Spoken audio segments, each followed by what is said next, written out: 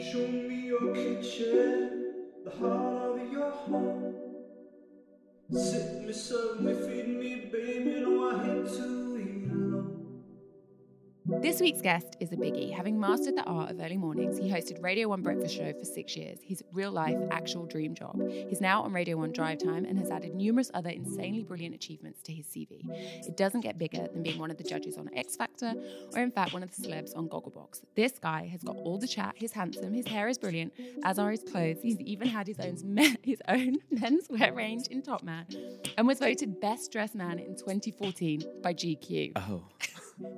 He's a style guru, partied hard with the stars, and is all-round a funny guy.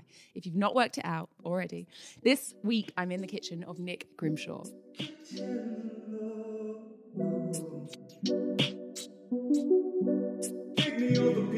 That's quite the intro.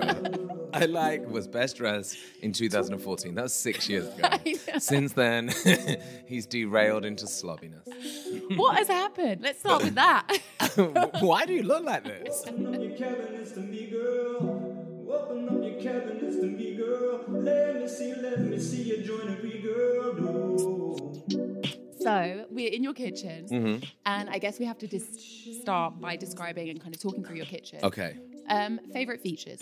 I love the walls. When I moved in, the kitchen was all white, and it felt really clinical. It felt like a sort of a kitchen in. It wasn't horrible or anything, but it was like a kitchen, like a staff room kitchen. So it felt very functional. Like that? No, I didn't like it. It felt very functional, pretty serious. So I couldn't decide on a colour, so I did them like this plaster, which everyone. It's like a grey plaster. Yeah, like a plaster grey pink. Yeah, and my mum hated it because my mum thought it was not finished. So every time she comes, she's like, "Is the kitchen gonna be finished?" I'm like, "This is actually how it's meant to look." But I don't know. I really like it. It sort of takes to every light and every season and every sort of mood. Yeah. So it looks nice in the summer. It feels cozy in the winter. It's nice when there's no lights on. I love it when there's lamps on with it. Like it really sort of fits with every scenario. So yeah, I like the walls. Yeah, the walls are gorgeous. You have huge bits of art and delicious marble. What is the marble? I don't know what the marble is. I went to this mega place called Stone World, and it was one of my like Toys R Us. It's like Disneyland for gays, and it's just all different nice bits of marble. But what about when they pick it up with the machines and it carries it along the ceiling, and you're like, that huge slabs of marble. Everything I picked was like £1 billion, so this was the one that I could afford that wasn't expensive. Yeah, you've got quite a lot of it. Marble is expensive. It looks like you've got a 30 mil. I don't know. The depth. At the depth. But I wanted one that was like quite mad, I thought, because the walls are like just quite simple and like there's like brick in here and steel, and I kind of wanted the marble, and the wood's very basic as well, so I wanted the marble to be sort of a bit bougie and a bit... Yeah, stand out. Yeah, it's gorgeous. How hands-on would you say you are in the kitchen? I really love cooking. Like, I don't know how good I am at it. I'm sort of getting... I think the more you do it, the more I sort of figure out what works with what. But I love it. I find it, like, really relaxing. Like, I love having time to cook. Like, at the weekends we'll cook and at the Friday night and stuff. But I'm pretty hands-on. What was the last meal you cooked? Last meal that I cooked was... What did I cook? Maybe a roast on last Sunday was probably the last time I cooked. A week ago? Yeah. I've had a busy week. How have you got through the week? What are We've you living been away on? and things. Last week I made like a veggie roast for our friends who came around. But you're not veggie? Veggies. No, I'm not veggie. I don't eat a lot of meat, but I'm not veggie, no. I probably have 6 monthly steak. Ooh. And what do you think is your best meal that you might have cooked in this space? Best meal, I make a really... It looks impressive, but it's really simple. It's a spinach and feta phyllo pastry pie. Yes. And it looks, I think the phyllo makes it look a bit chefy. Yeah. But actually it's really, really easy. And it's got like loads of good things in it, like nutmeg and like cayenne pepper, pine nuts, cheddar, feta, spinach, eggs. And do you do it like a little swirl, like a little... Yeah, do you do it like as a a log? little swirl. A log? Yeah, I don't make the phyllo pastry. No. But like how are you setting it out? Because some people, you can swirl it into like a big swirl, or you do it as like a long log. Oh, I do like a natural fold. So make it look like it's folded and then you cook it in the pan. Yeah. Oh, okay. In the oven. Okay. Yeah, so that's my favorite because it looks really like, oh, you made that. And you're just like, I just whipped up a pie, guys. Okay. But I think it definitely is not. It's definitely not healthy. That moderately. No, there's so much cheese. You can put a lot of spinach to counterbalance that. Yeah. I'm about counterbalancing So diet. a lot of cheese, a lot of spinach. Yeah, a slice of lemon. Yeah. It's a diet. Lemon water on the side. Yeah. Diet food. Diet food. Can we agree that like the kitchen is the hub, the heart of any home? It's where all the fun happens. That's why that's why open plan kitchens are a thing. Would you agree? 100%. I like when I moved in, like we never really hung out in here because it felt like a science lab. But now we never ever don't sit in the kitchen. Yeah, I was going to say your ratio of time spent kitchen. Always in the kitchen. Okay. Well, it's close to the fridge, isn't it? That was going to be my next question. The snacks are closer. I really like the idea that, the kitchen is the place where you top and tail your day. The kitchen or the fridge. Yeah. I'm going to start the day here. I'm going to end the day here. I'm going to end it. Yeah. You grew up in Oldham near Manchester. Mm-hmm. I think that's near Manchester. Were there any major influences in terms of food growing up? My dad worked in food. So he used to work, for Nestle. So they sort of looked after all these companies like Findus and Lean Cuisine and Perrier maybe and like Kit Kats. And like I just remember my childhood being like frozen. Multi-packs of chocolate bars. Yeah, no, like frozen French bread pizzas, Findus crispy pancakes, Kit Kats and Perrier water. What stayed with you from that? What have you taken into your adult The life? only thing I like Perrier. from that list is Perrier. No, I don't know. I remember my mum makes a banging roast, and I always remember my mum's roast, and I always remember Sunday being like a day for cooking. Growing up in like the house, just being like thick with gravy in the air, and like I just remember Sunday was just my mum was basically just had a bright red face and was cooking. But would you help? Would you get involved? Not really. Not when I was little. I do now. Growing up, like I helped at Christmas a lot, and you're really trying to justify. You really are a helpful child. No. Yeah, but not as a really child. Good. No. I didn't massively. I didn't really. As a kid, I don't remember ever helping with food. No, I remember getting in from school and eating everything that was bad for you, like Club biscuits, Viscount biscuit, a box of Gold cereal. Bar. Yeah. I was always peanut butter on toast, but like 4 rounds of toast. Yeah, butter yum. first, peanut butter. Yeah, yum. Just before dinner. We'd always have hot pot as well. Oh, like a stew vegetable hot pot. Yeah, we call it. It's called tater ash in Manchester. Say again. Tater ash.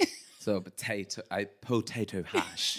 Yeah. But we'd have tater ash. I always remember, and you'd do like a crust of pastry on top of it. So it'd be like a thin layer crust pastry, almost like a short crust. Yeah, short crust, and like quite like almost like a biscuity. Yeah. And you'd have that with like a stew. That was good. And then hash on the side. Or is that? No, it was sort of like in it. It would be like potatoes, meat, okay. gravy, I'm like turning this into something else. I think hash could really work with it. Pickled red cabbage on the side. Ooh. Yeah, sure. Okay, delicious. Did your siblings get involved in the kitchen, or was it just like they were like 11? Well, they still are. They were 11. They're still 11. They're 11. No, they were 11 and 13 years older than me. So by the time I sort of get in memories, they'd sort of moved out. Do you know what I mean? Oh, so you were basically an only child. Yeah, basically, yeah. Basically, yeah. But I feel like that explains.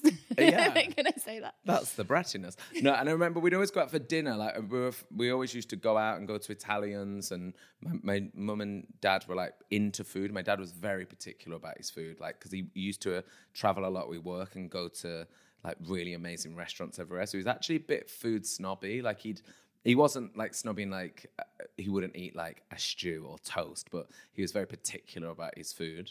Yeah. So it had to be like, He good.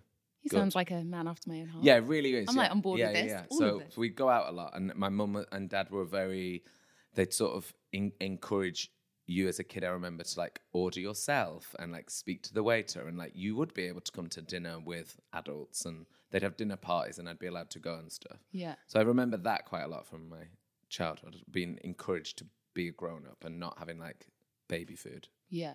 I remember growing up when my parents would have parties or dinner parties, being able to be the waitress Oh, that's fun. that was so as fun. close as I got to. I used to play the trumpet as like after dinner entertainment, and I was so crap at it.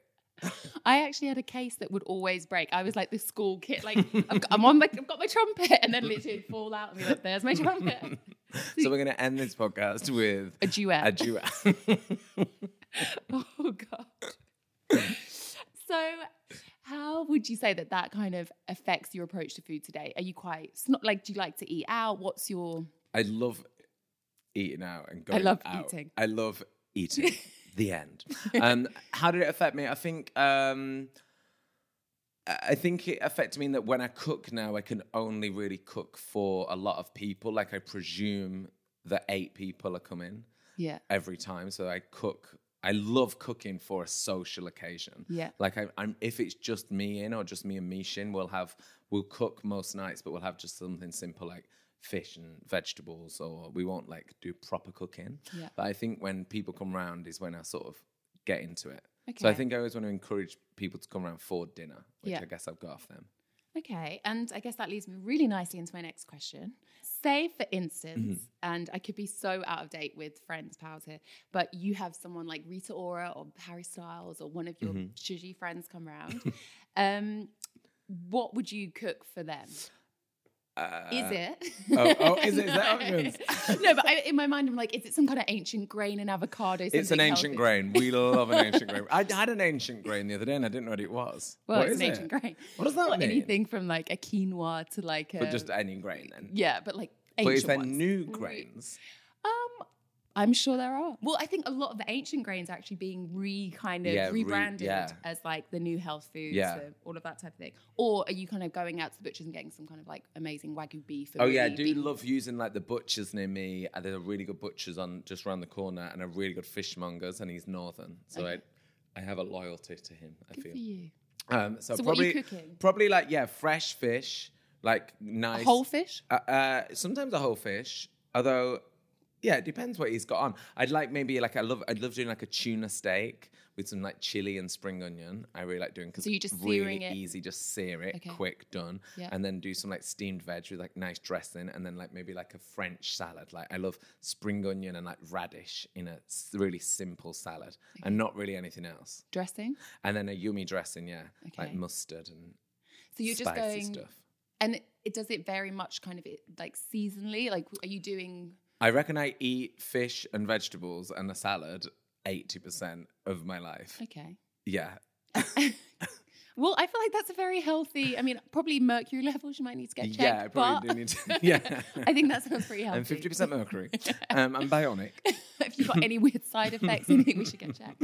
But I think I order in quite a lot. I think when people come around, probably get a curry. I know that Rita is a big curry fan. I know that we had like a really... I was being proper healthy before Christmas and like working out all the time and doing like a seriously structured, healthy diet. I wasn't like diet food, but I thought everything I eat needs to be nutritious and like fuel me, as opposed to being like, I'm not eating a cake. I was like, I just want to eat like loads of vegetables and get loads of nutrients. And then one day I had this day where I had not been having sugar. And I was like, I'll have a little bit of apple pie. And then something happened and I could not stop. I had like an apple pie, a packet of biscuits. I got a frozen yogurt on Deliveroo. I had a Magnum. Just a frozen yogurt? Yeah. Like I could not stop on the eating. And then Rita came round and she's like, I'm going to order a curry. And then she ordered... Where are you ordering from? Curry. Well, I don't know where she got it from. Somewhere in Islington. I don't know where she got it from. Not I want to say Greedy Cow. It's not Greedy Cow, but there's one that actually uses like organic meat and stuff. But we just out of the catchment for that, and that really annoys me. It was something to do with a cow. You can go and pick up from there. It is Islington. It was banging. It was really, really good. Anyway, and then I ate all the curry and a whole Peshwari naan. So that was delicious. That was a delicious, but quite a bad day on the eating. I probably had like 10,000 calories. And what was your step count? Because I like to really, when you've got like 69 steps. It was one of those days where you just like camp out in the house and didn't move. Yeah, that's fine. But then the next day you pick it back up. Yeah. You know, you walk to the shop. Yeah. You don't order it. So I guess one of my questions was, okay, Eileen, your mum's coming around for the weekend. Are you going all out to kind of impress her with your culinary skills now? No, we do go out to this restaurant. There's an amazing restaurant near us that my mum loves. And I was telling her all about it and she didn't fancy it. I said, they do the most amazing like onion soup. She said, I hate onion soup. I said, weird thing to hate. So I said, you've got to try it. She said, I don't like it. So we went. It's called Perilla. Have you been? I've not, but I don't know why I've not. It's so good. They even said they'd let me take the dog in if it wasn't busy. It's so good. And we went there and took my mum there and they did this onion soup, which they serve in a whole onion. And then they have charcoal and mushrooms. I hope that was a big onion because I'd be... Big okay, onion. Fine. Like and then Spanish. They burn the onion. So it's sort of toasted oniony soup. And now my mum prefixes every visit to London with, should we get that onion soup? She's like desperate for the onion soup. So we went there and we loved it. And then we always go there when my mum's there. And the guy that was on it, the chef, was on, what's the show that Andy Oliver did? Oh, the Great British Menu, is Great it? British Menu. So he was a chef on that. And we were screaming when we saw him on telly, like, we know him. We've had his soup. Like, we like... Do you get anything else? Or you just literally have excited. the soup? We basically get the soup. Well, the soup's the one mainstay. That'll always be and on. then everything else. Yeah, and then everything else sort of changes. Oh, so he knows he's onto a good thing. Yeah, with that soup. Yeah, he did it on Great British Menu. Okay. Soup, Oh, yeah. he really... I think he got a 10 out of 10. I'm going to go and have the soup. You got to go and have the soup. Is there like a Gruyere kind of crouton or anything? Yeah, there's like a little cheesy moment on top of it. Okay. It's out of control. I'm just checking to manage my own expectations. Yeah, there's cheese. Don't take your own. But I do that, and then we tend to go out. We went to a really good Italian with my mum that she loved, and it was like a fun Friday night, and a few of us went to Gloria in Shoreditch, and it's quite like... on Great Eastern Street. On Great Eastern Street, and it's like proper like... It reminded me of restaurants that my mum used to take me to when I was little. Yeah. So I was like, let's go it's there. It's raucous. Everyone's going wild in there. It's noisy. There's like... And the big plastic menu and like the thick carpet and like the 70s chairs. Did you go downstairs? We went downstairs. With the mirrored ceiling. With the mirrored ceiling. Yeah. And we loved it. And it was like really decadent and like really fatty Italian But not food. overpriced. But no. Not, and did you have the 5-inch meringue? No. Oh, no, but I have had that as a separate time. When I went on my own. Just on my own. Yeah, they have a good selection of pastas. What's the one as well where they do it in the big wheel of cheese? Oh, the carbonara. We had like a carbonara, yes. So, and I really... Carbonara I'd maybe put on my list of food that I don't like. I can never say no to... I'm that basic. Yeah, I'm like, it's carbonara. I don't like creamy stuff. I'm not really into cream, maybe. And... I don't want to be that person, but it's egg yolk. It's not cream. That's why you can probably have it and love it. But we had it in there, and they sort of pump it with a sort of looks like what you pump like balloons up with, but it's got gorgonzola in it, and they pump in the pasta. I did not have that when I went in there. And then they serve it in the parmesan, and it was the most cheesy, insane dish. And you have to get it between two. And I was like, that is not enough food. That's a portion for one. Yeah. But yeah, I think about that carbonara a lot, actually. I'm thinking about it a lot. Yeah, it's really good. We should go. Yeah, okay. So off the back of the carbonara chat, what's your stance on diets? Health kicks, health stuff? I eat healthy most of the time. And I eat like really healthy breakfast. Like I take my vitamins every day. I have like a pint. What's your go-to vitamin? My go-to. I love B12 personally. Does it really keep you balanced? I love a B12. But I've got like a vitamin shelf. Do you take vitamin D spray? Yes. I take a D tablet. See, apparently a spray's better in it. I just swapped. I have B12 spray. I have a turmeric spray. Oh. I have a C gel. Where are you picking that? Squirt it in your mouth or mix it with a little bit of water. So yeah, I'm pretty healthy. I don't really do diets. Okay. But I say mostly I'm healthy, and then I'll eat bad if I want to. But I'll never eat anything bad that's rubbish. Like, I love McDonald's. Like, I really love McDonald's. So if I want a McDonald's, I will go and have that and enjoy it. I'll never feel a quarter pounder with cheese, chips. 4 quarter pounders, cheese. 45 chicken nuggets. But I'll never feel like guilty for it because I think because I am healthy most of the time, I think it's fine. Yeah, totally. I know that you have done like the raw fitness regime diet. Everyone's doing it. Yeah. You do you before, you're after. Everyone's got abs afterwards. Yeah. Are you still doing it? I- What has it You look pretty good. Thank you. I was doing it. I did it, and I'd never ever done exercise and got into You're it. a natural runner. I am a know natural this. athlete, and I'd never like done exercise at school, like at uni. I'd never did like football or anything. I really didn't ever do anything. And I'd go for like the odd run, and I mean like once a week or like twice a week when I moved to London, because I'd see like people doing exercise. So I was never really into it. And then I'd go like spinning occasionally. And then I was like, I'm just going to give Raw a go, which is this gym, weightlifting gym in Liverpool Street in East London. And you go there and you do like a weight training program, and they measure your body fat with like this little pinchy machine. And I already don't like this. And they weigh that you. humiliation. And they work out all your nutritional, your nutrition, exactly what you need for the work that you're doing. And you just go, and every time you go, it gets heavier, the weights, basically. Oh, I thought you meant like the pinching thing. Yeah. You gain more fat. You get fatter. So I started doing it, and every time I would go, and I was like, oh, I hate this. Like, how am I going to tell them that I don't like this? And Was it like Ross leaving the gym? It was a horrible. Oh, was it Chandler? Chandler, maybe. Yeah. And I was just like, I just can't do it. And then something happened to my head, and I loved it. And now I've been going since last September. So now it's just my gym. I love it. But also, don't they? Because I know a few people that have done it and look amazing off the back of it. But don't they? Isn't it all about a kind of a very reduced carb or like low carbs? Are you throwing up bacon for breakfast? Because that's the type of I can't actually do that. was allowed carbs. I had carbs with every meal apart from breakfast. So I'd have breakfast. I'd have like 4 eggs. Or 2 eggs and some smoked salmon. Okay, so you weren't going bacon, sausage, and no, fried egg. I didn't really like because that consumption of meat, like, no, I don't like. I don't like it. Sometimes I struggle with eggs in the morning. Yeah, I don't like it too early. So bacon and sausages, not really for me. And how are you preparing your eggs if you do have eggs? I would do an omelette, which I enjoy, like smoked salmon, mushrooms, some greens in there. Are you keeping it quite sloppy, or are you going for more solid under the grill? I personally like it sloppy. I don't like it too foamy. Yeah, it goes a bit like that. But my favorite, which you're going to hate as a food lover, is I was having so many eggs doing raw. I was like, oh, I've got to try. I don't want to see an egg. So I was like, I'm going to make protein pancakes. So I made them, and my friend who did it, she said, you've got to get Form Nutrition's chocolate peanut.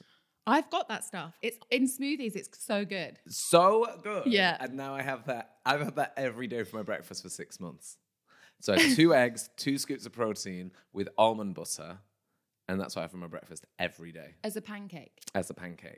And it's literally delicious. That's actually, I feel like that feels quite manageable as some kind of diet. So I was having that, and then for lunch I had 2 lunches, and they would be a piece of chicken or a piece of fish. Why not just a bigger lunch?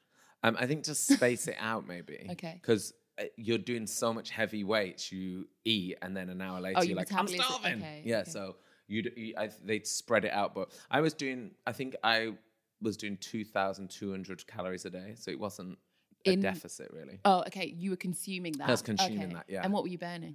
Oh, God, this is getting really techy. 1 billion. 1 billion a day. But I don't know.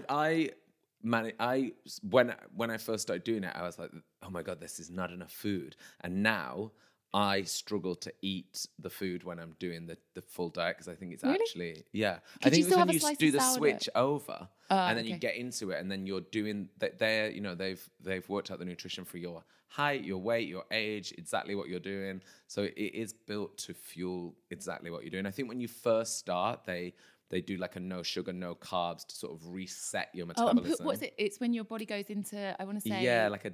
What's it? In my mind, shock. like ketosis. I was like in my mind, and I was getting it confused with bad breath. So halitosis. Halitosis. Your body enters halitosis. So I think they do, when you first start, it is very reduced, and you're like, I'm starving. But then cross. But then I quite like the like having a really strict diet, because I'm like, I know what I can eat. Yeah. So I did a thing where I got food delivered by like a food company, and they deliver the meals with exactly. Do you want calories. to endorse it or no? Not really. It was quite plain. Okay, let's move on. I think you can do it yourself, but it was good to do.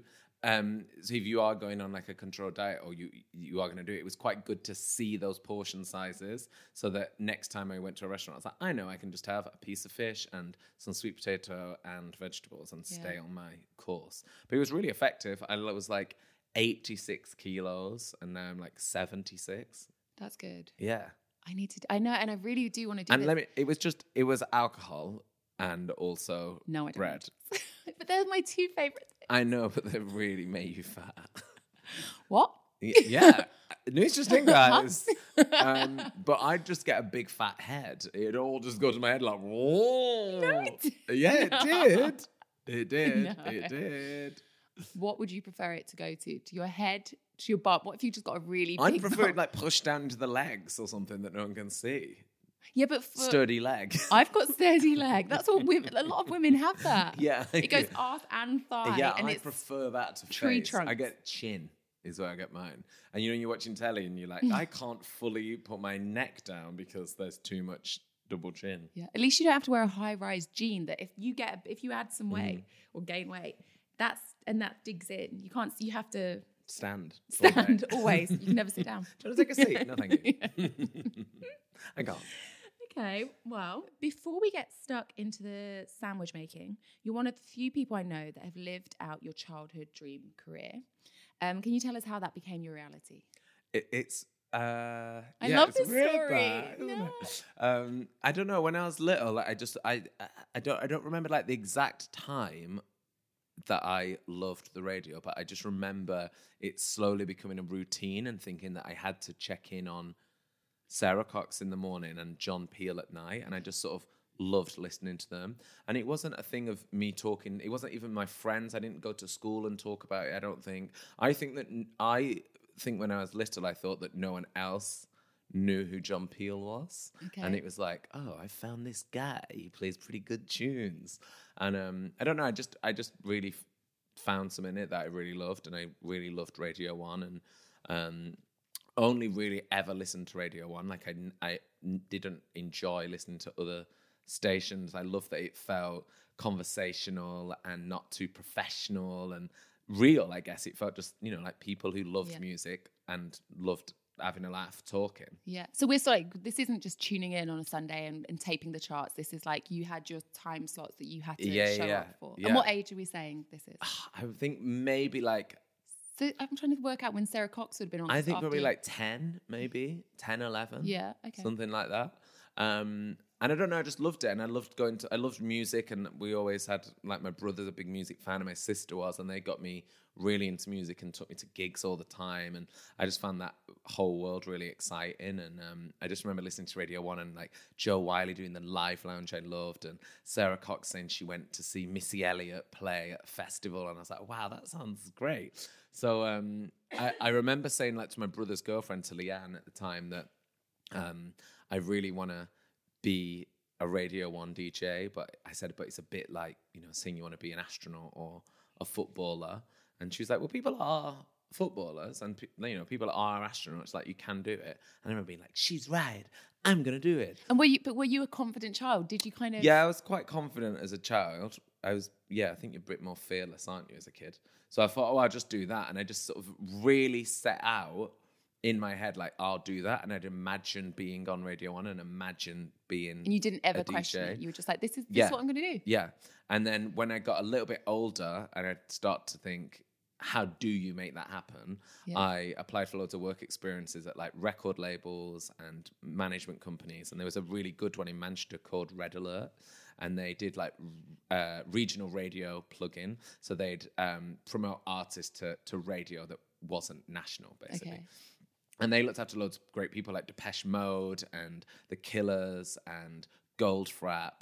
And I went and worked there initially as like an intern and would just go in and help.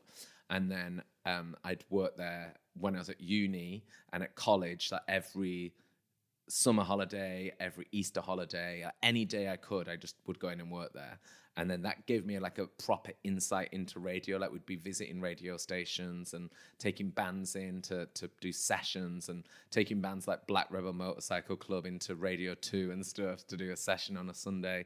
And I just loved it. I don't know. I liked that it was really an intimate space, and it'd be, you know, like this, like two people didn't have a conversation, but then it was being broadcast to potentially millions. I don't know. I just thought there was something special and powerful about it, I guess.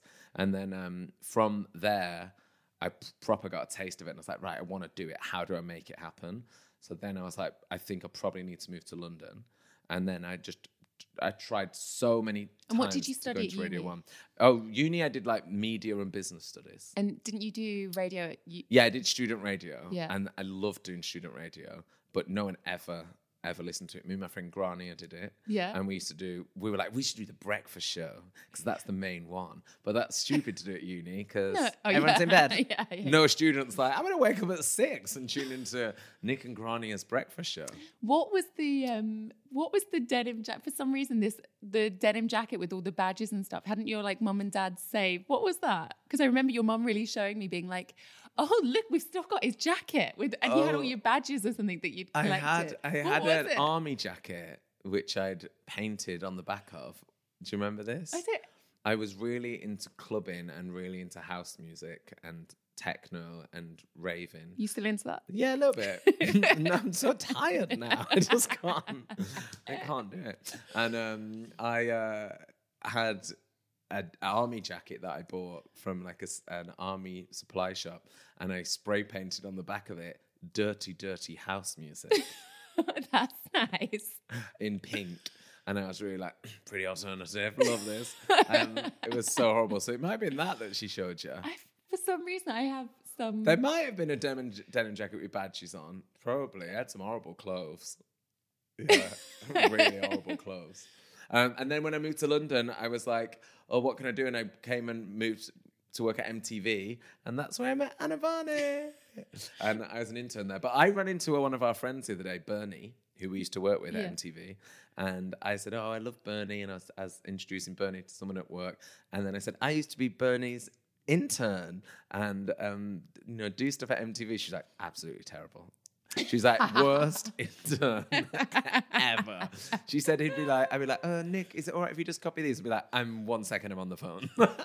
Sorting out like guest But I'd never had a job, so I didn't know how to behave. And the only work I'd done was like a bit of free work in Manchester. And I was like, everyone's just on their phone here. But that didn't really cut the mustard in London. Yeah. Okay. And carry on the story. Then I worked there. And then when I was in London and through my time at Red Alert in Manchester, I met a lady, Lana, who worked at Channel 4, and she was always saying, come and do a screen test. But I never, ever wanted to do the telly. I always thought people on the telly were like very perfect and, Didn't you do some stuff as well at MTV? No, I never. I thought that they got you in to do bits. No. Or did you... Oh. I don't know. Maybe. I don't think so. I can't remember. But yeah, she was like, do a screen test, and I never wanted to do the telly. I remember we would always be pulled into doing like random promos. We'd always have to do adverts. We did an underwater one. Yep. We used to... records and... Yeah. Do you remember that? Yeah, I do. And in like a pool, for. and we shot it in a pool. And and Lana was always like, come and do the screen test, and I never wanted to do the telly. And then when my internship ended, it was either go and do the screen test. They didn't extend it. Or move. They didn't extend it. It was either do the screen test and do some telly or move back home to Oldham. So I was like, all right, I'll do the telly. So I ended up doing telly first. And I did it probably for about a year and a half before I got into radio. And that was like fresh. Did you do Freshly Squeezed? Yeah, Freshly Squeezed, which was for E4, and 4 Music, which was like, I guess like an MTV style music video show. Yeah. But I don't know. I still wanted to do the radio, and then once I first went into Radio 1, I used to do Sunday nights with Annie Mac. But how did you get that gig? After about a year and a half of doing telly, Channel 4 said, like, you need an agent. Right. And I met with an agent, Caroline, and she said, what do you want to do? And I was like, I don't want to say. She's like, just say what you want to do. And I was like, Radio 1 breakfast show. She was like, all right, let's do it. And then she's like, here are the steps that we've got to do. And then she took me to Radio 1, and we had meetings. And I knew Annie Mac from my days when I was working. Did you? I didn't know. I met her at, we used to like send her music when I was working for the record label. And then I met her at Glastonbury. We took the Killers there to the first time they played. We took them to and did all their like press and stuff with them. And well, not me. I was like making tea for the person who Still a great them. gig. Still a great gig. And we met Annie there. So I was probably like 19 when I met Annie. And then I ran into her quite a few times in London, and she's like, "Oh, we want someone to come in on Sundays and like talk about what's happening that week and give us a gig guide and tell us what songs are out and stuff." And I was like, "I'll do that." And then that ended up being like the launch of like a new BBC youth strand that they called BBC Switch, which was, I guess, like Radio 1 for like a specific teenage brand of Radio 1. Yeah. Was it a bit more alternative? Yeah, I guess, yeah. Cooler. Could I say? Oh, yeah. Not cooler. You can't agree with that. Cooler, but then we were on it. And so when you got the call, like how did the Radio 1 breakfast, like how did that kind of... So then I was doing like, I did some stuff with Annie, and then I was doing night times, and I did some weekend breakfast and stuff as well, but I remember being like 24, 23 and having to like wake up at 5 a.m. on a weekend was like torture at the time. And then I did nighttime radio and really loved it. And I think when I got to the nighttime show was when I got to really be myself. You felt like the pressure was off a little bit. Right. You could play whatever music you wanted. You could book whatever guest you wanted.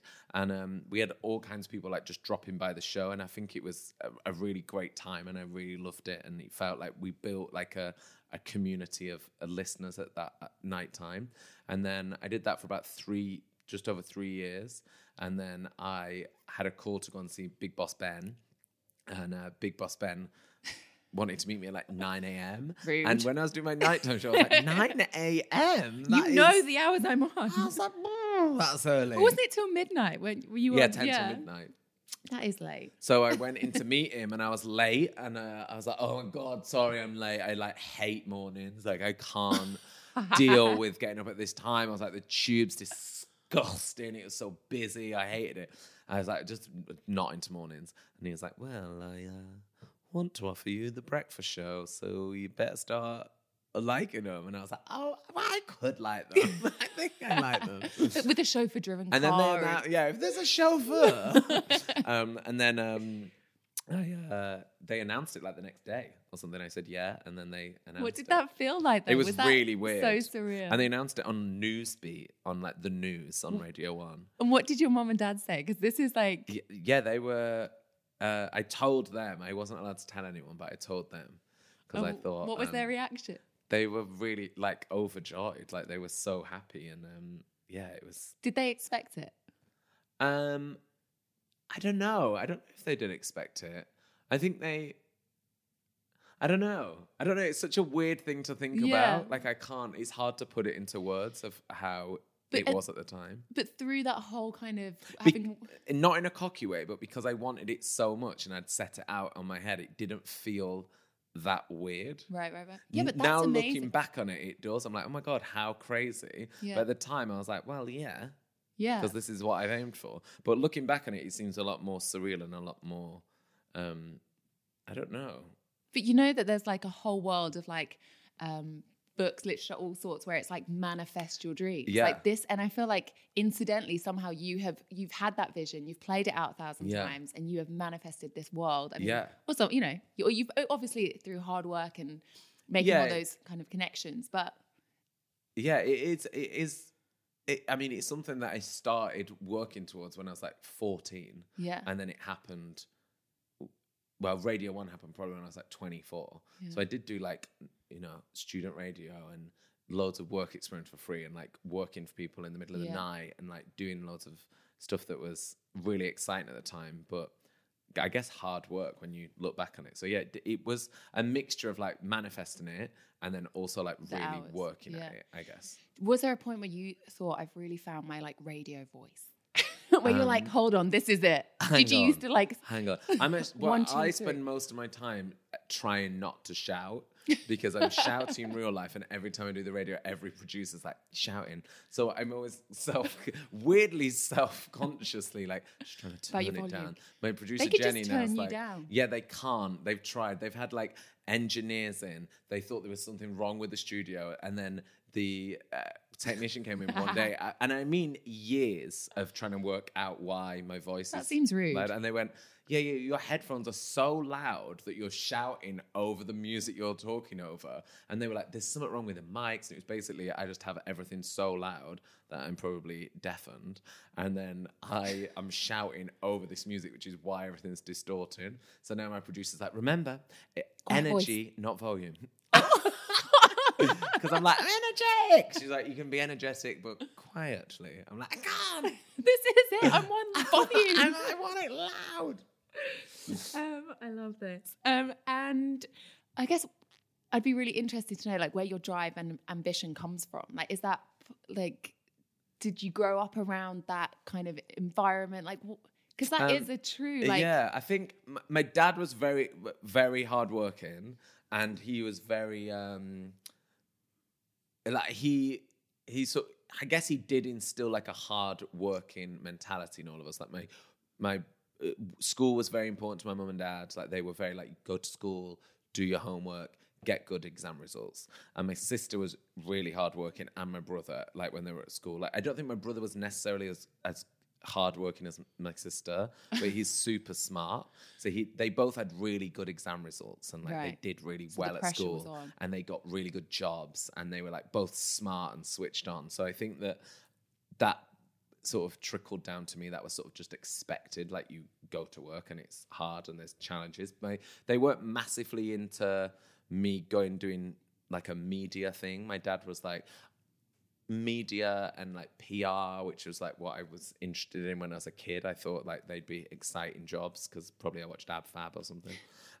He was like, they're jobs that if the business is going under, you get fired first. Right. So why don't you do like law or accountancy? It's like people will always need accountants. I think he saw them as like high risk jobs, maybe. Whereas I saw them as like high glamour. I was like, oh, but lunches and things. And so they weren't massively, they were very supportive, obviously, but they were not like, they didn't really get what I wanted to do or like what music PR was. They were like, what the hell's that? Yeah. And I was like, work in the music industry and like promote bands. And they're like, what? So I think it was good that I had a mixture of my brother and my sister being very into music and culture, and my sister works in finance, and she was like, I think go and do something that actually you do enjoy, because I work in finance every day and it's like, it's hard. So she's like, might as well do something that you like. And then so I think a mixture of that encouragement and then my dad and mum's like hardworking ethos, like they're like both from like, you know, super working class, regular, normal families who grafted. So I think that's probably been like instilled in me. Yeah. Was there a moment when you felt like, I've made it, this is it, this? I can remember going to work, well, calling it work, and I always had a feeling like someone's going to turn around and go, just get in. You're not doing this. We've been winding you up. But I remember doing TV and doing T4 with Makita, and Makita said, I've got work tomorrow. And I was loving doing the telly and the radio, but I didn't see it as work. I just was like, oh, it's like so fun.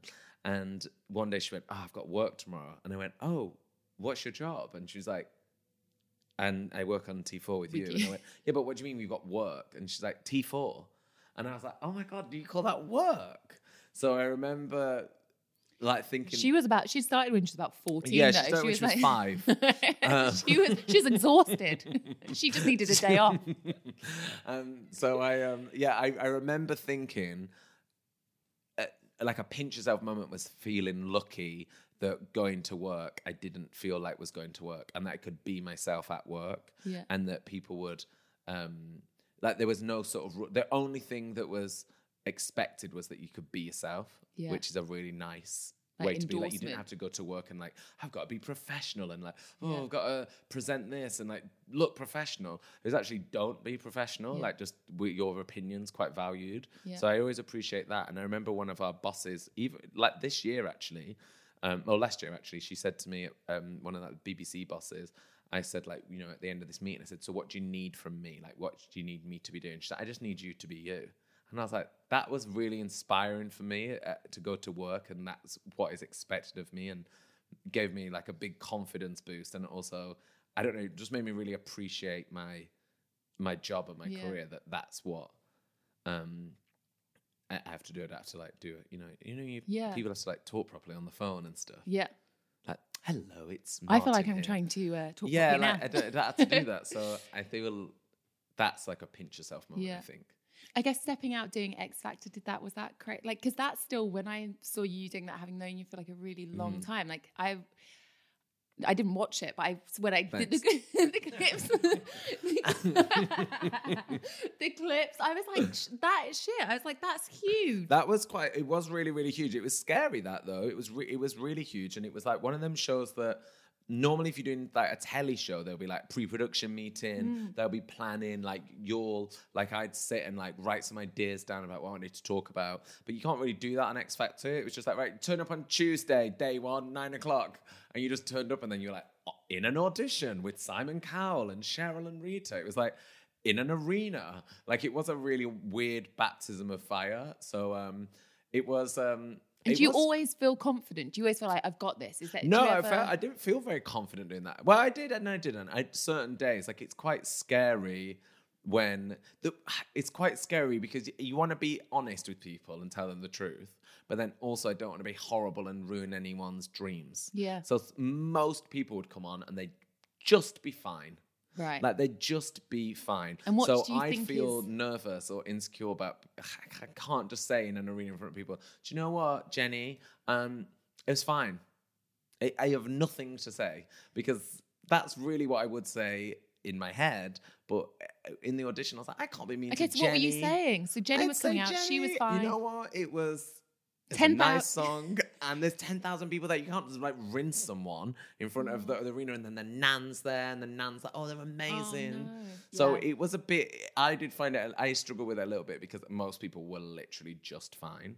And could you be like, go back, try, like, yeah, like go back, like find out who you are. Like we need some a bit more special, like find out what that thing is that you've got that no one else has got. And I don't know, it was that bit I struggled with when people, because it'd be great if someone was totally crap or totally amazing, because you'd be like, that was incredible, or that was rubbish. But when they were just fine, I was like, it's just not going to happen. And then when we started doing the mentoring bit, I loved that bit. So when we got our categories and I got my 3 boys and we'd like go to the recording studio and like mess around, like I loved doing all that. Did you record anything? Yeah, I laid down a few songs. Were you BVs? No, my voice is horrible, like really horrible. Singing voice. Yeah, really bad. But no, it was. I preferred doing the live shows. Like once it got through to the live shows, I loved it because I'd never done anything where it had been like edited really. So radio, I sort of just did it, and you're your own producer and your own editor. Really, you sort of lead the show, and you come up with your own ideas and you deliver them how you deliver them. Whereas when you do X Factor or a show like that, you're filming for so many hours and then you're on it for like a few minutes. It's sort of, it was weird watching. But how like truthful was the edit? Because I'm always very suspicious. Yeah, it was. I don't know. Like when I watched it back, I was like, oh, is that what I'm like? Maybe I don't like me. Oh. Do you know what I mean? It was quite weird. Whereas I think like Gogglebox or the radio or T4, E4 or whatever I've ever done before, that is actually you. Yeah. So I loved doing the live shows. When it came to the live shows, it was fun. And I loved being part of something that was on every Saturday. So enormous as well. And yeah, and like everyone could talk about it. And I love those shows like X Factor because you can talk to, it's like when the Olympics is on and it's like, oh, did you watch that? Or did you see that? Like it gives everyone like a common ground talking point. So I like that element of it. Would you want to do anything like that again? I don't know.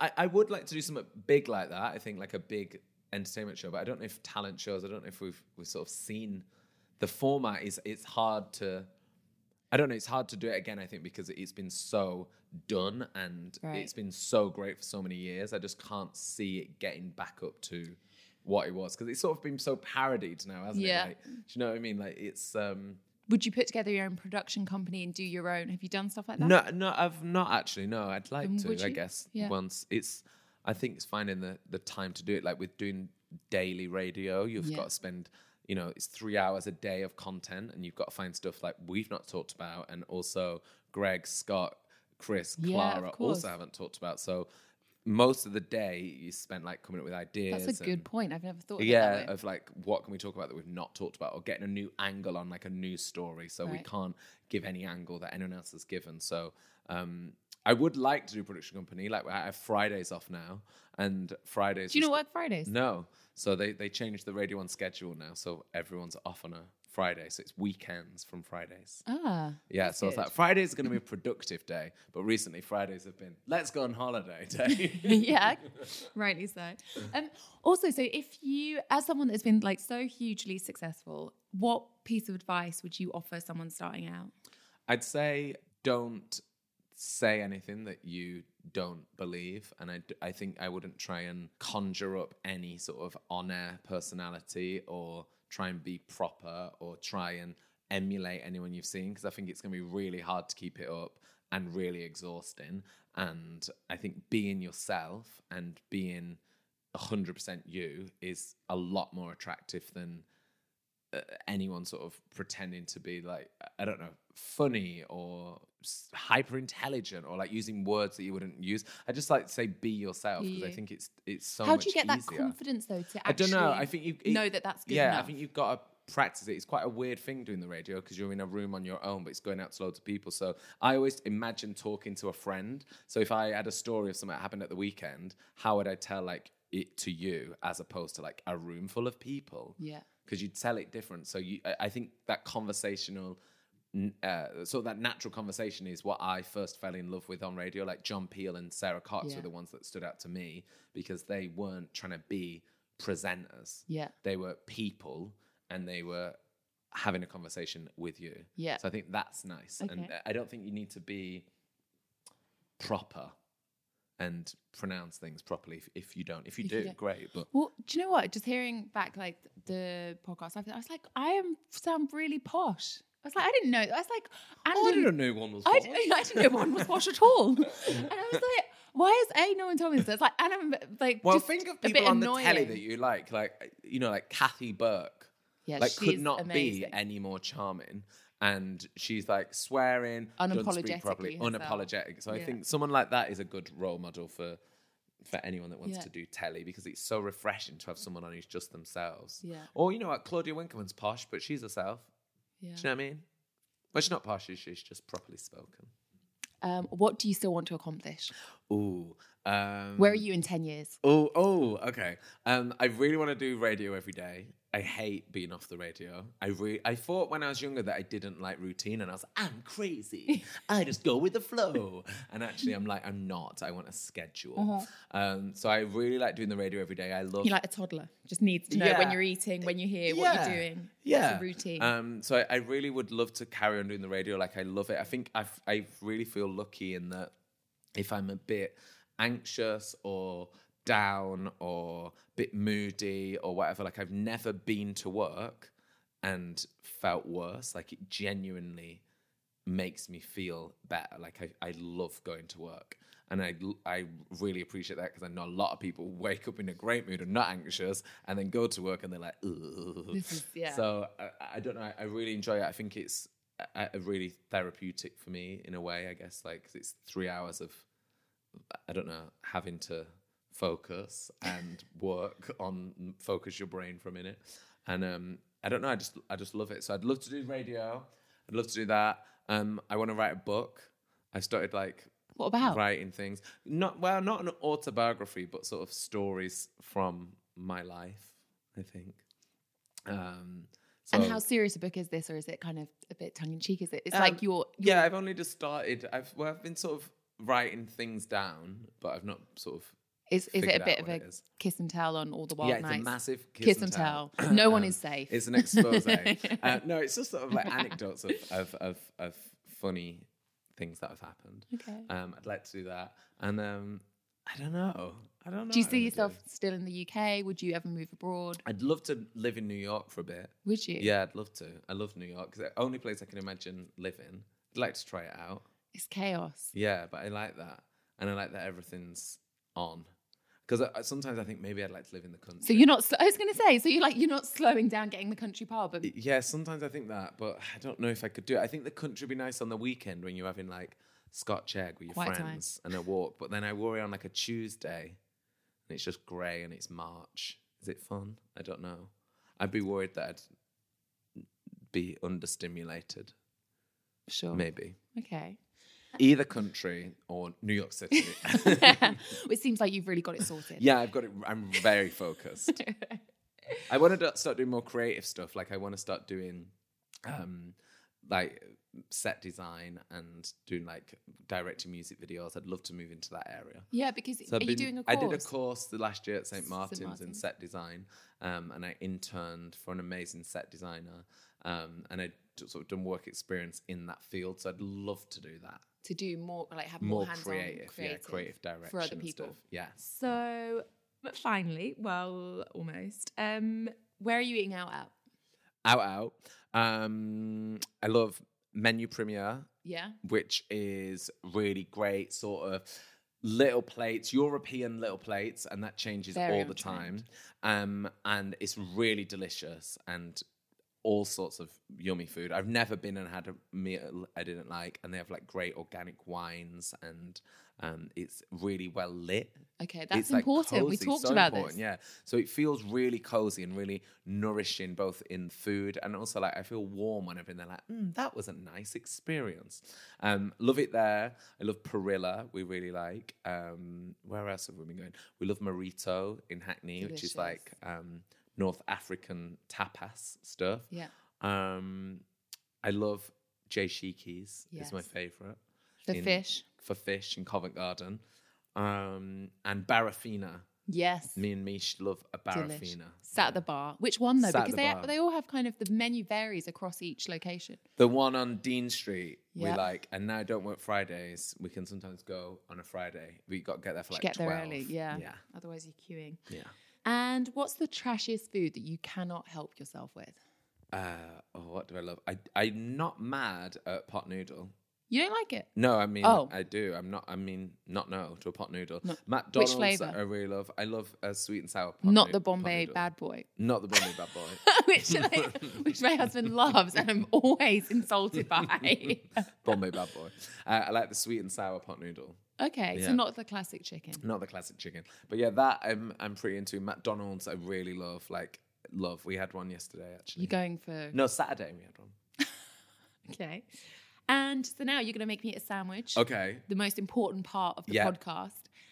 Everyone has their... I it's not that I'm a massive sandwich addict, but I am partial to sandwich. But I'm interested in what you're putting in it. Okay. Tell us about your sandwich. Okay, I'm going to do for you a cheese and onion toasted sandwich. Okay, what's the cheese? The cheese I'm is... really excited. Okay, what's She's the like, cheese? I'm getting really close to you. The cheese is... I bought so much cheese at Christmas that the man who dropped it off said to me, "Is there a wedding?" I said, Yeah. "No, not a wedding." You do know it's cruising. Christmas. So we've got really great cheddar from Neil's Yard, Yeah. which is really yummy. We've got some sourdough from the bakers at the end of the road, and then we've got some onions from the onion shop. Okay, and then we're gonna pan fry it with butter on the outside and the inside. Yeah, so butter on the inside and on the Yeah, outside. on the outside, and do it's more like a grilled cheese American style, Okay, yeah. which is yum, right? Yeah, I'm into this. Yeah. Okay. Mish, my boyfriend, who's actually in the house right now, said it's all right if I stay until the sandwich is made. See, this is exactly why there's a sandwich segment. So he's People staying. are passionate about I'm just gonna stay until that sandwich is done. Okay. Let's do it. Okay. Take me over a piece of that kitchen love. So the sandwich is currently in the making. You've buttered both sides with a Lurpak, and you're going to fry both sides before you add the cheese. Yeah, but we're gonna do a little fried cheese sandwich with some onions and fried cheesy yummy bread. Okay, I'm into this. Yeah. So while that's kind of turning a nice... Just get the sound effect. Here we go. Well, that turns Ooh, to... pig's in my cup. Pig. Sorry, my dog's drinking my coffee. She's got a very busy day. So while that turns to a lovely golden brown, can you just talk us through the custom-made cheese board cupboards? Oh, yeah. So the cupboards, I was finding it, because I wanted it to feel really cozy in the kitchen. I didn't want it to look like a kitchen. And everything that we're doing looks too kitcheny. So I wanted to have like a few different materials. So we've got like brick walls, steel, marble, wood. I was like, I wanted it to all look like a sort of mishmash. It felt more homely. Yeah. And then I was looking for wood for ages, and then we came across these, which were cheese boards from like a fromagerie in Amsterdam or in Holland, and they were just planks of wood that used to hold the cheese in the fromagerie. So we ordered them, they came, and then Warren, my builder, made them into into cupboard doors. But they had cheese still on them. Yeah. They stunk.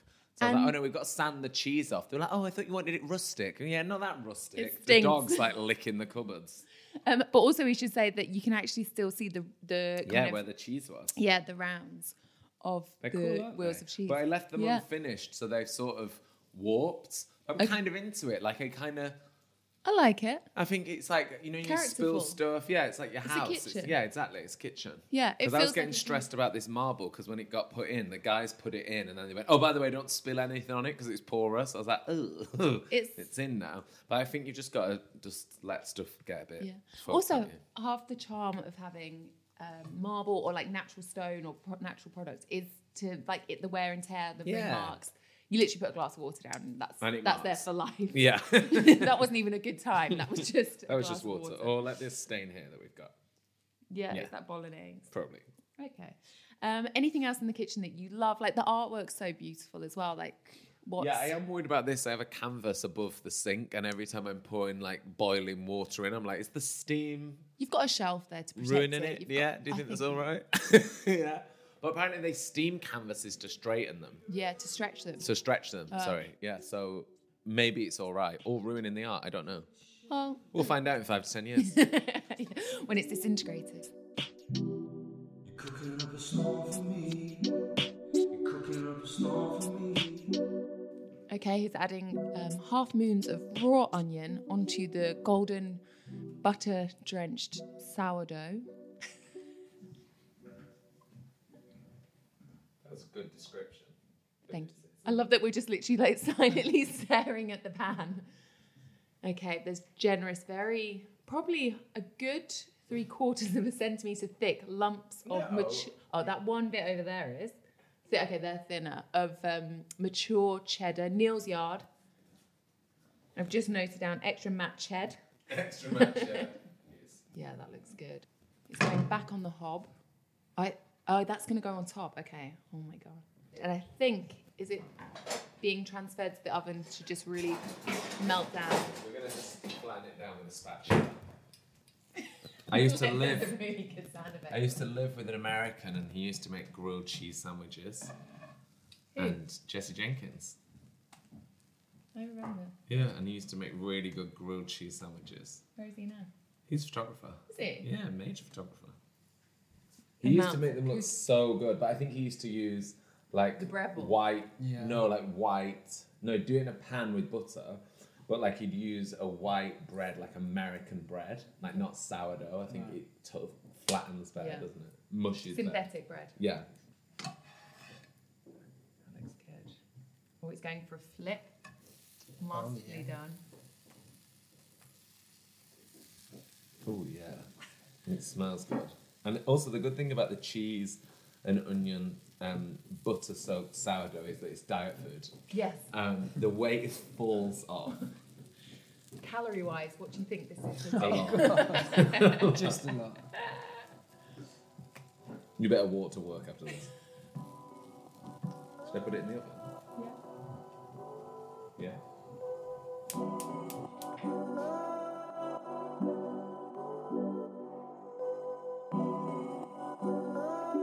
So, the sandwich was a triumph. Did you like the sandwich? I love the sandwich. It's good, right? What is not to love? Butter, cheese, onion, bread, fried. Fried, oven baked, Delicious. melted. Very delicious. Oh. Oh, Pig. the dog is talking. Oh my God, I love that. That's a giant The toothbrush. dog has a giant toothbrush toy. Oh, that's annoying. So one last thing that we should Go do. away. Go away, little Go naughty away. piggy. Go away. Okay. One last thing we should do. Yeah. Or one last thing that I would love to do is just have a quick peek in your fridge. Okay. This, I've heard, has been the subject of much controversy. I can't even say the word. Controversy. Well, we had people... I get sort of bullied by the fridge because our friend Henry bullies us. Why? Because he thinks it looks like Kris Jenner's fridge. And he's like, who's that you are with that fridge? Everything's in a line. I like everything in a line. Okay. I like And everything. so you do. Semi-organized. Well, semi. It's not that crazy, I don't think. Okay, top shelf. Top shelf. We have some of the best drinks in the world. Diet Coke in a bottle. In a bottle. My favourite. We have a cold-pressed, hard green, non-pasteurised juice.